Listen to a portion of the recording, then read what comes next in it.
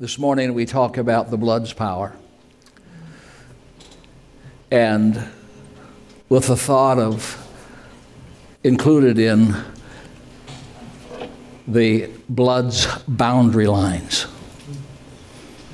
The blood's boundary line. And so the first verse for us, but Christ came as high priest of the good things to come. Hallelujah. With the greater and more perfect tabernacle not made with hands, that is, not of this creation. Not with the blood of goats and calves, but with his own blood he entered the most holy place once for all, having obtained eternal redemption. For if the blood of bulls and goats and the ashes of a heifer, sprinkling the unclean, sanctifies for the purifying of the flesh, how much more shall the blood of Christ, who through the eternal Spirit offered himself without spot to God, cleanse your conscience from dead works to serve the living God? Knowing that we were, did I miss something there? Knowing that we were not redeemed with corruptible things like silver and gold, but from your aimless conduct received by tradition from your fathers, but with the precious blood of Christ as of a lamb without blemish and without spot. For it is the life of all flesh. Its blood sustains its life. Therefore I said to the children of Israel, you shall not eat the blood of any flesh, for the life of all flesh is in its blood. And that's the key phrase there. Whoever eats it shall be cut off. That was Old Covenant, etc., But now the blood shall be a sign for you on the houses where you are. And when I see the blood, I will pass over you. And the plague shall not be on you to destroy you. When I strike the land of Egypt, there's a historical element there. You have put all things in subjection under his feet. For in that he put all in subjection under him, he left nothing that is not put under him. But now we do not yet see things, all those things put under him.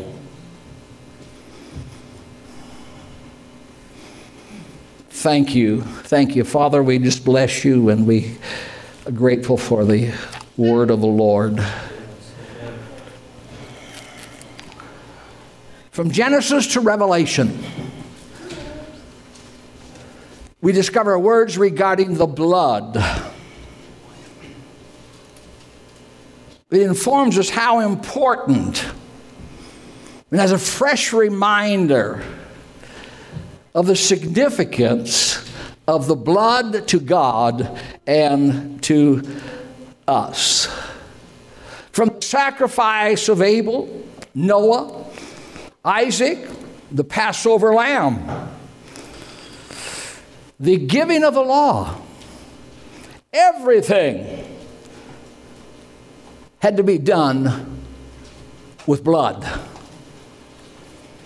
With blood. It says in Hebrews chapter 9, verse 7, that he has entered as a high priest into the second part, that is the Holy of Holies, but not without blood, which he offered for himself and for the people, sins committed in ignorance. The blood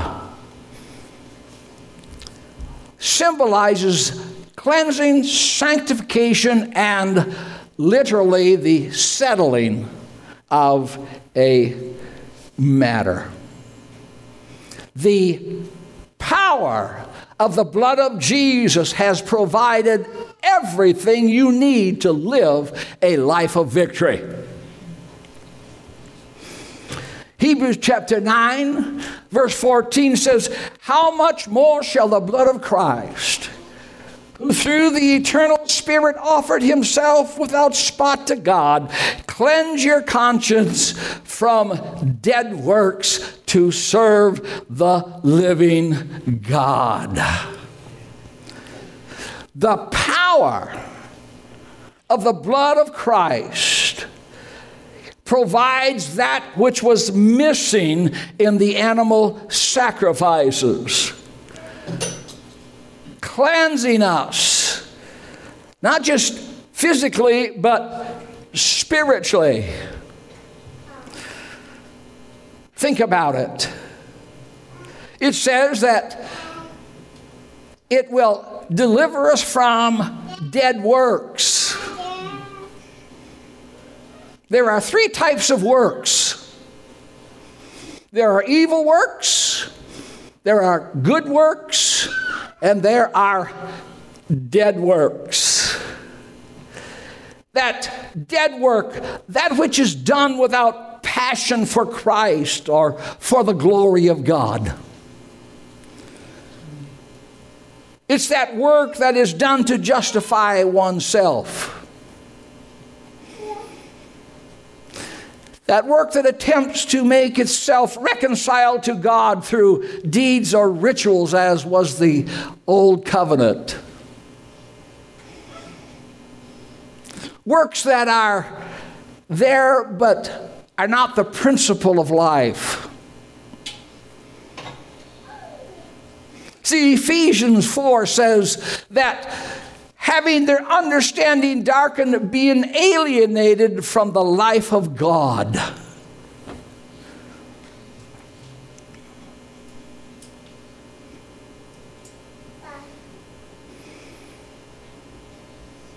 Human blood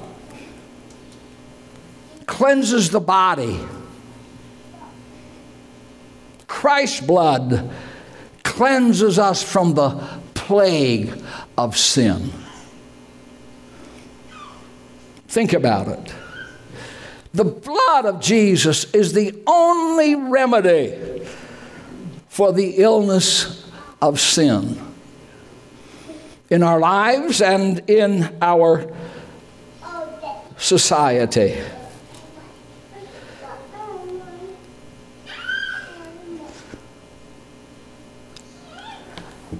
You're familiar with the blood. You know a lot about the blood. You can quote a lot about it, but let me just add a couple of things maybe for your, at least, thought process. Jesus and his blood is a city of refuge. There were 6 cities of refuge that God had went ahead and ordered Joshua to set up for the guilt and the sin and unintentionalness of people. In other words, for instance, if someone, were to lose their life, in the activity of your life, because the law said that, it's an eye for an eye, a tooth for a tooth, that individual could kill you.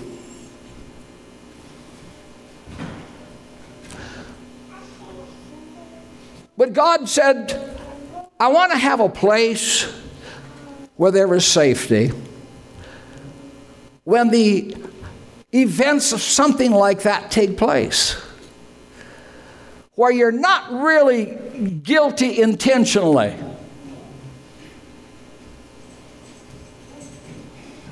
but you are being accused.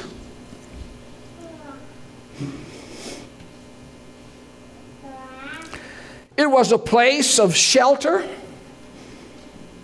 and security. In other words, that they would run after the event to the city, and once they got in the city, the accuser could no longer pursue them.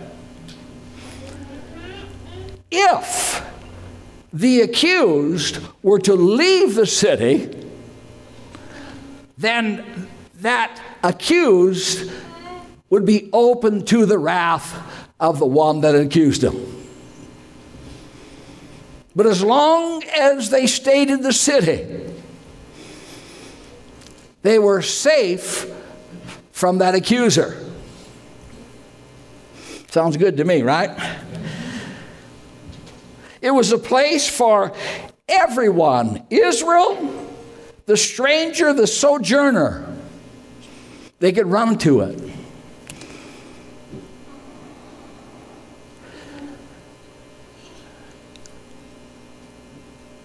The Levites were responsible to see to it that the road was well marked, well signposted to that city, that it was without obstruction so they could get there, not falling, to an obstacle that had not been properly removed. But here's the good news, that the man that ran there was safe as long as he was in the city, and he had the freedom, the benefits and the blessing of being in that city. But he couldn't go out of the city, because then the accuser could go ahead and require his life. But here is the thing that God also placed in with regard to the city of refuge, that if and when the high priest died, the individual who was accused was no longer able to be accused. And they could leave the confines of that city and could have the run of the whole territory of God's promised land.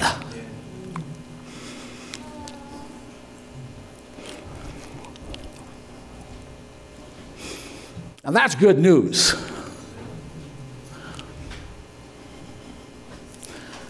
You see, church, we don't have to be confined. We've been liberated. You can go out of the parameters that made you run to that city, because your protection is not, no longer just in a, defined parameter.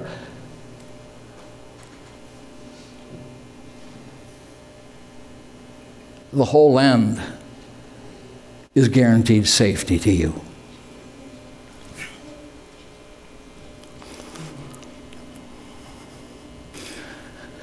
He may try to accuse you, but he has no legal right to accuse you.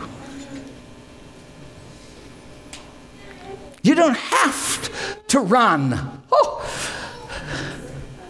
from your past.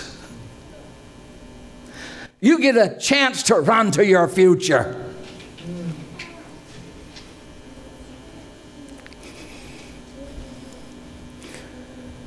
You don't need to bow your head in shame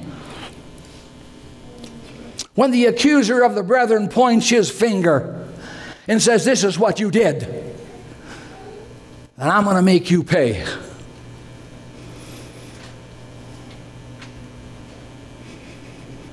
Because the high priest of our salvation has died, releasing us forever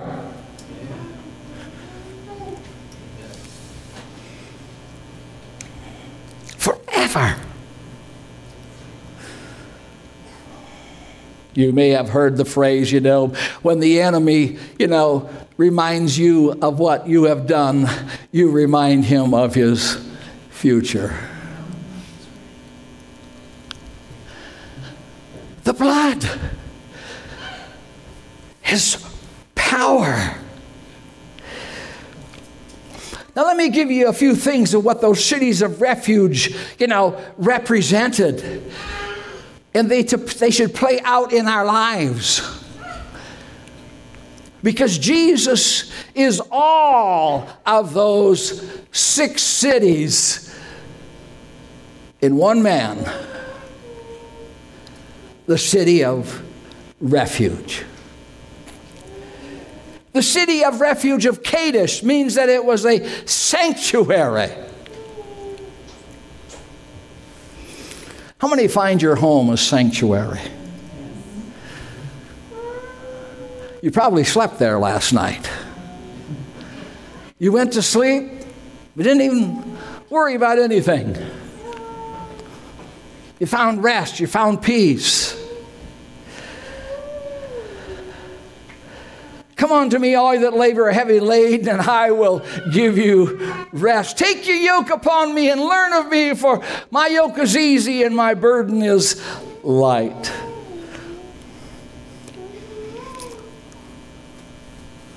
The city of Golan, it was a city of rejoicing.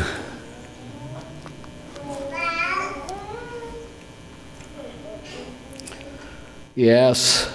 Think about it. You and I can rejoice. Our sins are forgiven.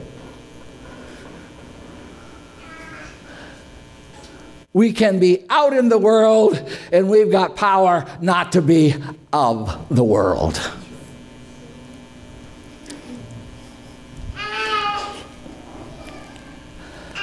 We are not trying to make a name for ourselves. We're trying to glorify the name of Jesus.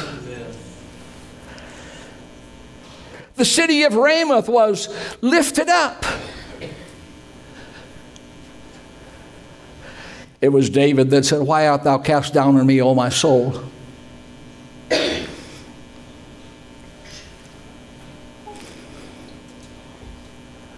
God lifts up.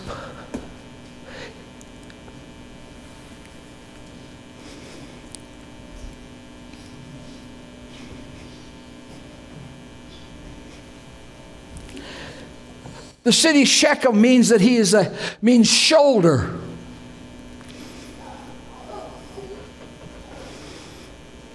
The shoulder is that part of mankind that we can offer to people, and we can lean upon that individual. You can put your whole weight upon them. The shoulder. The city.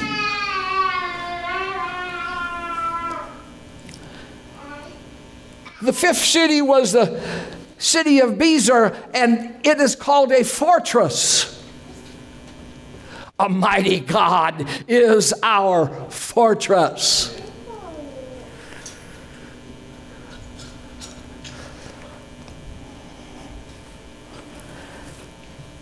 And then Hebron. It means to have communion, fellowship, and friendship. Jesus, by his blood, has become our city of refuge. And by his death, he's saying you don't have to be confined to the sins and the power of it, for sin shall not have dominion over you. You don't have to be afraid to venture out. You don't have to be in a commune and bless them for fear of your life. No.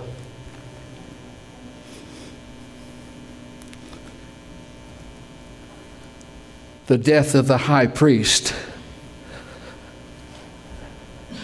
has released you. Now, he is not only our city of refuge, that says not guilty.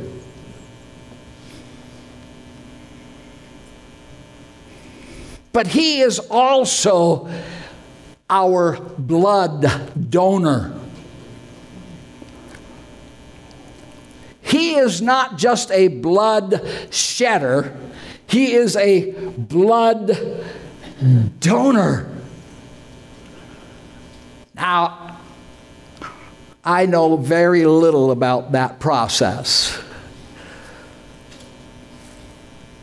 But you have probably at one time or another donated blood.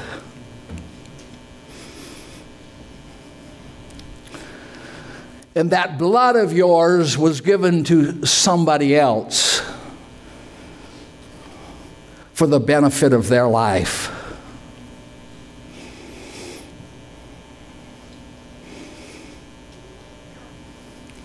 Yes, Jesus made a blood donation for you.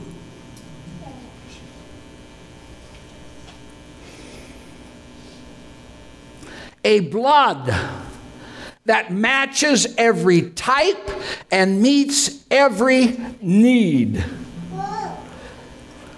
Revelation chapter 5 verse 9 validates this. As John looks and he notices that every race, every rank, every class, every tribe, and every tongue that had been recipients of this blood donor, a transfusion.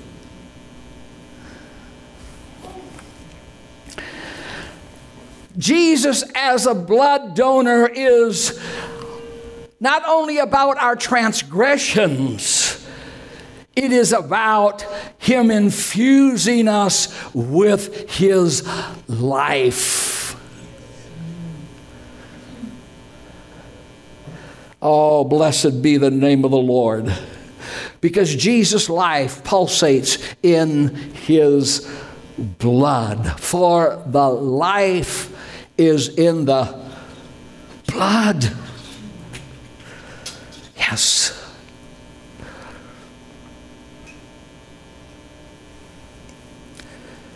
Notice what Galatians chapter 2 says. I am crucified with Christ. Nevertheless, I'm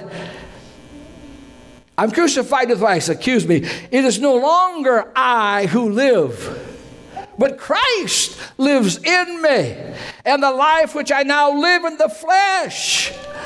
Oh, hallelujah. It's not just your spirit that gets the power of the blood. It's your flesh that is also included in the power of the blood. The life I now live in the flesh.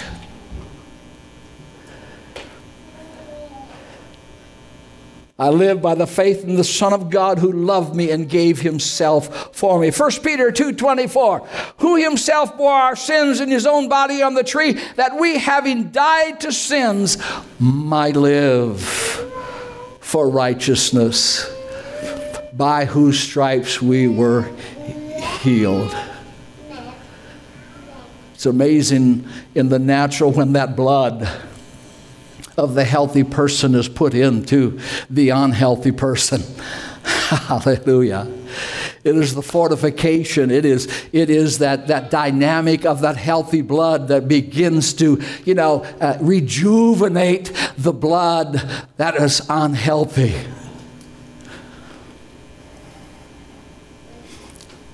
He is a blood donor.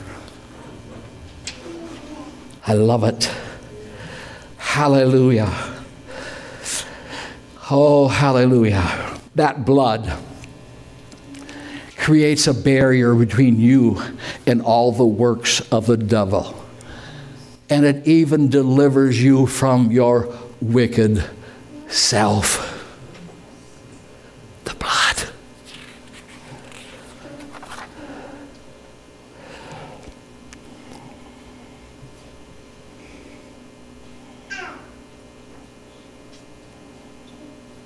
That same blood that had a disconnect because of the fall in the sin of Adam, today has had a reconnect. 2,000 years ago,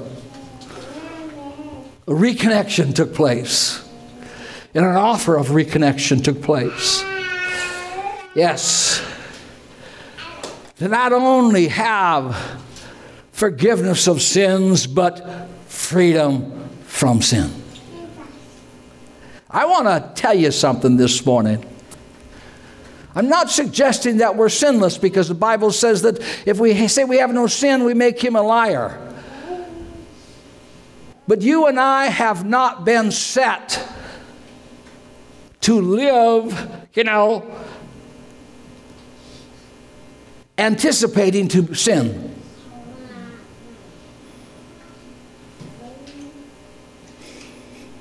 He does not save us in our sins. He saves us from our sins.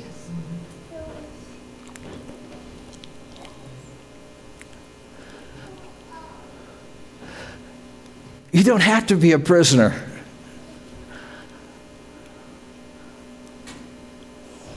For sin shall not have dominion over you. The blood. Don't buy into the lie that you have to sin. Buy into the power of the blood.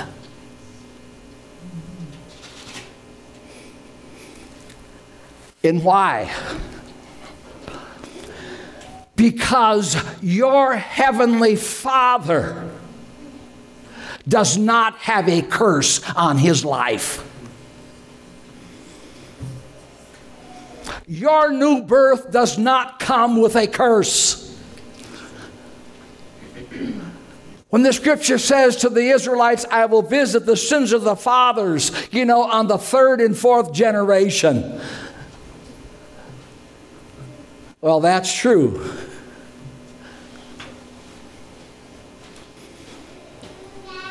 Until you have a new father.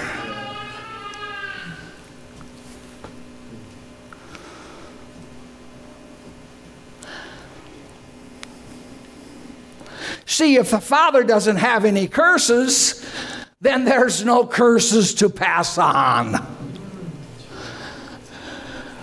Whew. That's why he says, he whom the Son sets free is free indeed. Because there's no curse.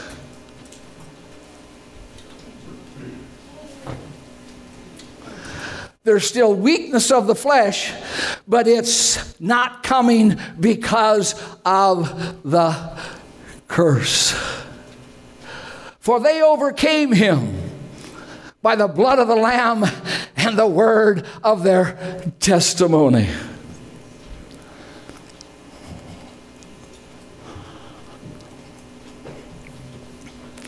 That's why he says, we can say, my Father. My Father.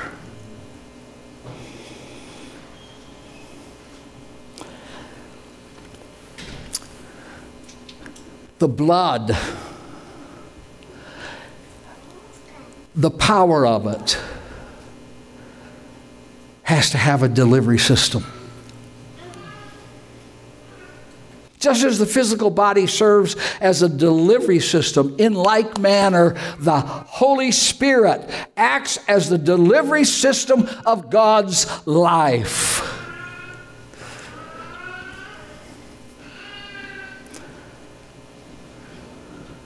What the blood delivers, the Holy Spirit manifests.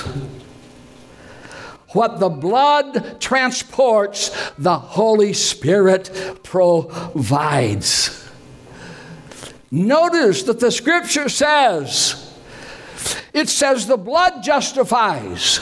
It says the Spirit justifies. It says the blood sanctifies. It says the Spirit sanctifies. It seems, though, that the Scripture has made them synonymous in a very only God way. We get the power of the blood oxygenating us by the Spirit of the Lord. Because remember, after the Lamb was slain and after he was resurrected, what was the first thing that God did to get that work of the cross to humanity? He poured out his Spirit. Hallelujah. And when he gave the promise about, I will pour my Spirit upon all flesh, and he goes from generation to generation. Why? Because there's something in the power of the blood that he wants to get into every believer. You shall receive power after the Holy Ghost has come upon you. Everything that the blood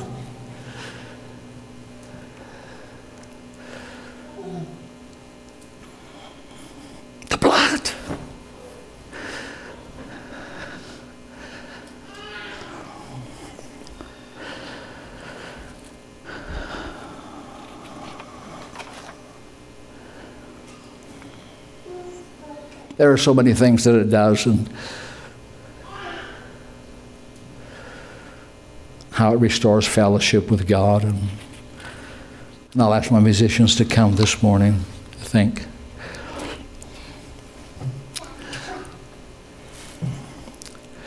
Christ's blood is also a healing poultice. Poultice, is that what it is, or are? I'm not sure there. Poultice. I don't know, anybody ever had a poultice used on you? I have, when I was young, you know what I mean? The type of poultice that we used, my mother used, you know what I mean, was a bread poultice. You take that bread poultice and you lay it on the wound. And there's something about it, it can pull the infection and the poison. They would do that with, particularly with snake bites. Now, mine wasn't a snake bite. I don't know what mine was, but, some sore that I got from an insect, or who knows. But, you know what I mean? It was festering. And she would put a poultice on that, and it would draw it out. It was an amazing thing. It's like a medication spread over the infected part of a wound to draw out the poison.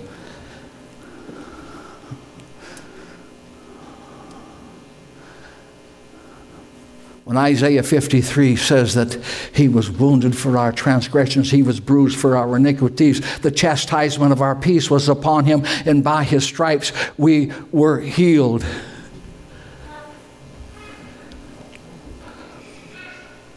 Jesus absorbed each and every toxin into himself. He pulled out every poisonous thought and every impulse and every wicked desire and every sickness into himself.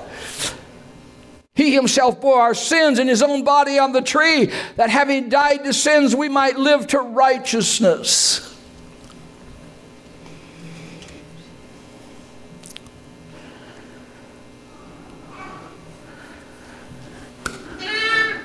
This angle is important because sometimes the affected area of our life needs a poultice that's laid upon it. Oh, yes. Amen. It begins to pull out that poison of sin. But you know that a poultice is not only used to pull out the poison, it's also used to remove the stain. The stain.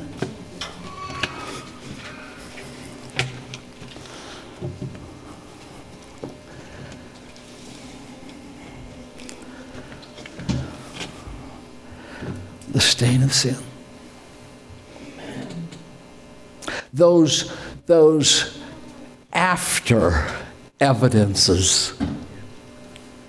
Isn't that what a stain is? It's not the event. It's what's left over after the event. Some evidence that, points to the event that has happened in the past. And the blood of Jesus Christ. Don't let your mind be plagued.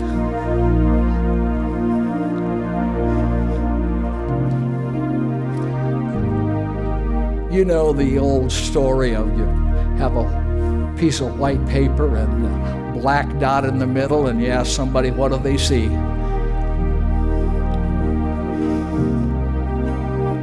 Everybody will say, I see the black dot. And yet all around is a cleansed, full white sheet. Hallelujah.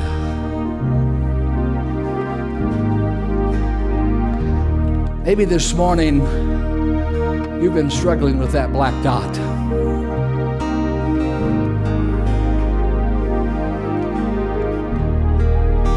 Maybe the event and the stain of it is still tormenting you.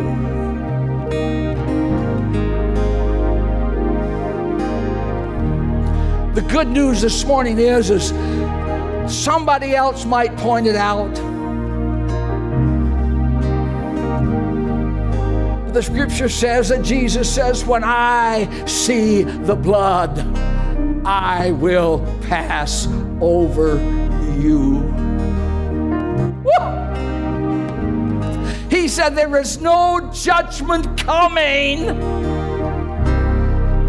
There is just cleansing coming as he applies the poultice of the blood on our lives. Somehow I sense that Jesus wants us to be set free from that single city. Oh, it's good, it's safety. But it's not the fullness of life. It's limited.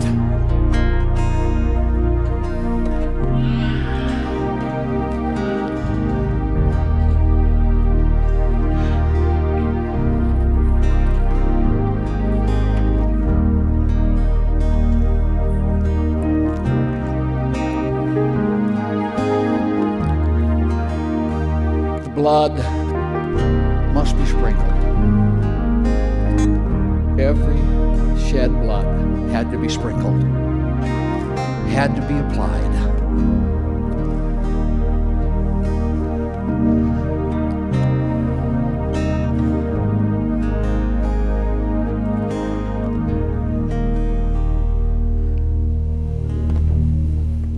As you stand with me this morning,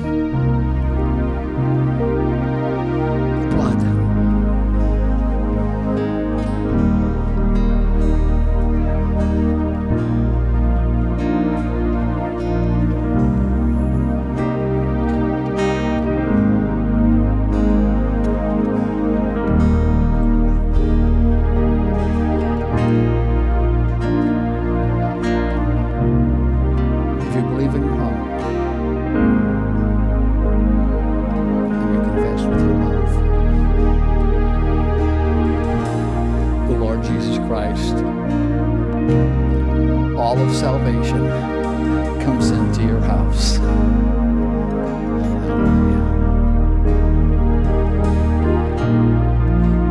Yes, it comes into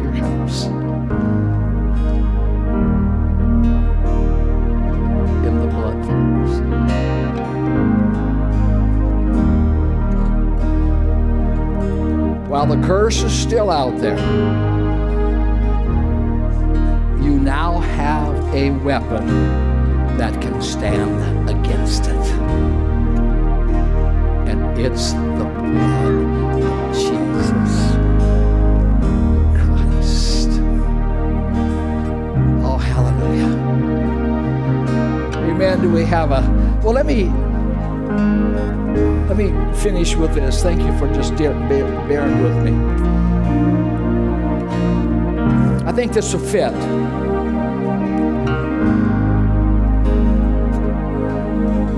John in Revelations writes to a people in real lifetime. A people who were convinced that God was in control, but the circumstances were vastly different from what they believed. While they had affirmed one another, everything that was happening appeared to be different.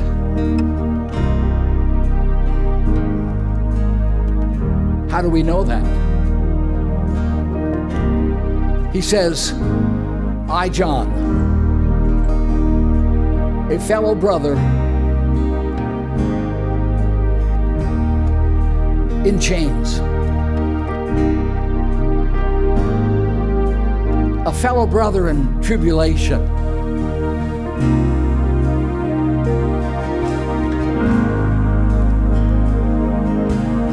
and as he writes to the saints, he said, I want to pull back the veil and let you see.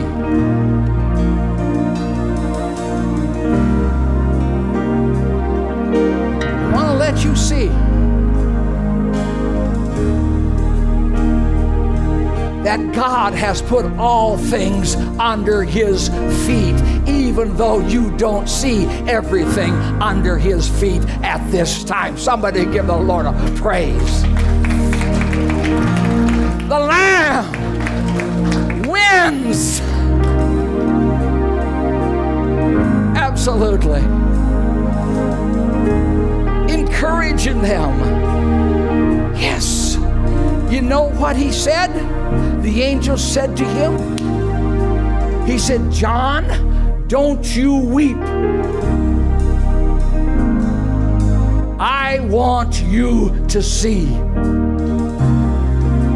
Oh, hallelujah.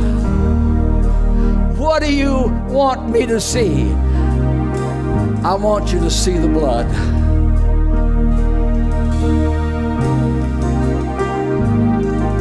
And he has won. Amen. Listen what Peter said. Peter said that it will look so lopsided that they're going to scoff at you and they're going to laugh at you and they're going to ridicule you because there is no evidence of the Lamb winning. But he wins. Woo! Hallelujah. He wins. So he encourages the church. Don't let the circumstances affect your seeing that the Lamb wins. Hallelujah. Absolutely. The church must see through the veil of the present to the reality of the victory. Amen. Your circumstances might not agree, hallelujah, but the Word of God agrees. Amen. Jesus wins. Go with God. Amen. Because he's already on the way.